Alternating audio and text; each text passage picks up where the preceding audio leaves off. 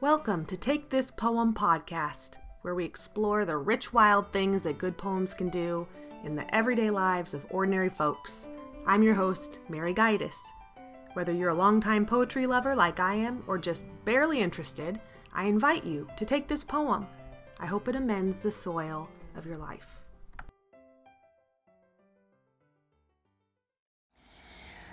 Hi Mary, this is Pam from Kokomo, Indiana, and I would love to share a poem with you today.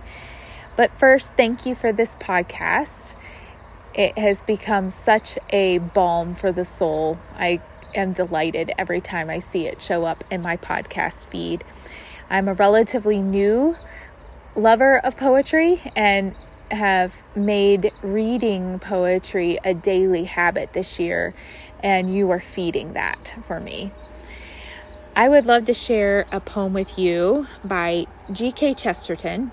I haven't read much of his poetry,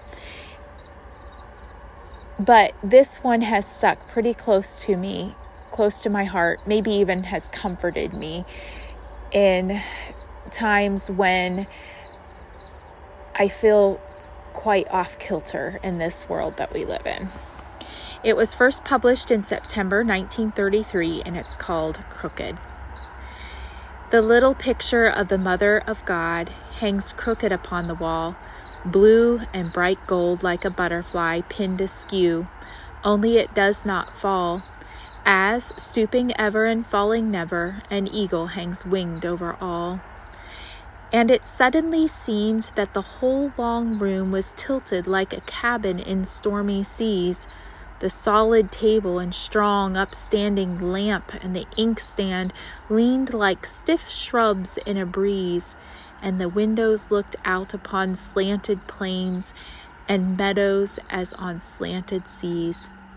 And I knew in a flash that the whole wide world was sliding, ice and not land, and men were swaying and sliding, and nations staggered and could not stand, going down to the ends of the earth, going down to destruction on either hand. And knowing the whole world stiff with the crack of doom, I pick up my pen and correct and make notes and write small and go on with the task of the day, seeing, unseeing what hangs over all, the awful eyes of Our Lady who hangs so straight upon the crooked wall. She walks in beauty, like the night of cloudless climes and starry skies, and all that's best of dark and bright meet in her aspect and her eyes, thus mellowed to that tender light which heaven to gaudy day denies. One shade the more, one ray the less, had half impaired the nameless grace which waves in every raven tress, or softly lightens o'er her face, where thoughts serenely sweet express how pure, how dear their dwelling place. And on that cheek, and o'er that brow, so soft, so calm, yet eloquent, the smiles that win, the tints that glow, but tell of days in goodness spent, a mind at peace with all below, a heart whose love is innocent. Hi Mary, it's Melinda. I have a poem to read to you about doors. It's called Doors Opening, Closing on Us by Marge Piercy. I found this poem back in April of 2019, and I really liked it at that time, and it's come to my mind quite a few times since then, and for some reason it's been on my mind a lot lately, so I thought I would share it with you. I like how the poet sees doors in the actual physical sense, where it's something that we pass through to get from one space to another, but I especially like how she sees them in the figurative sense, where we pass through a figurative doorway as we transition through life. So hopefully you enjoy it, and hopefully your listeners do as well. Doors Opening, Closing on Us by Marge Piercy. Maybe there is more of the magical in the idea of a door than in the door itself. It's always a matter of going through into something else. But while some doors lead to cathedrals arching up overhead like stormy skies, and some to sumptuous auditoriums, and some to caves of nuclear monsters, most just yield a bathroom or a closet.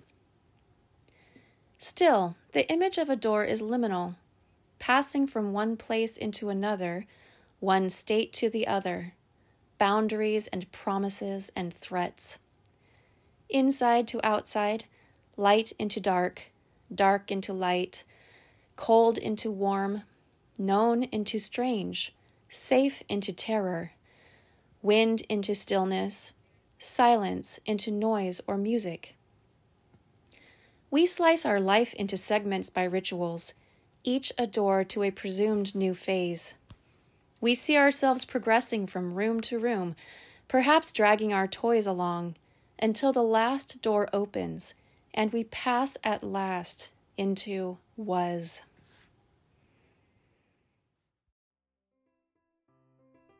Part of my vision for this podcast was to have it be interactive. I pictured a virtual bonfire poetry reading, where friends, family, local poets, and you can come together to warm our hands on some poetry. If there's a poem that has done some action in your everyday life, surprised you, delighted you, or maybe just more quietly worked its way into your bones, you know I would love to hear about it. Email me at takethispoempodcast@gmail.com and let me know your story. Maybe you can join me in sharing it with others as well.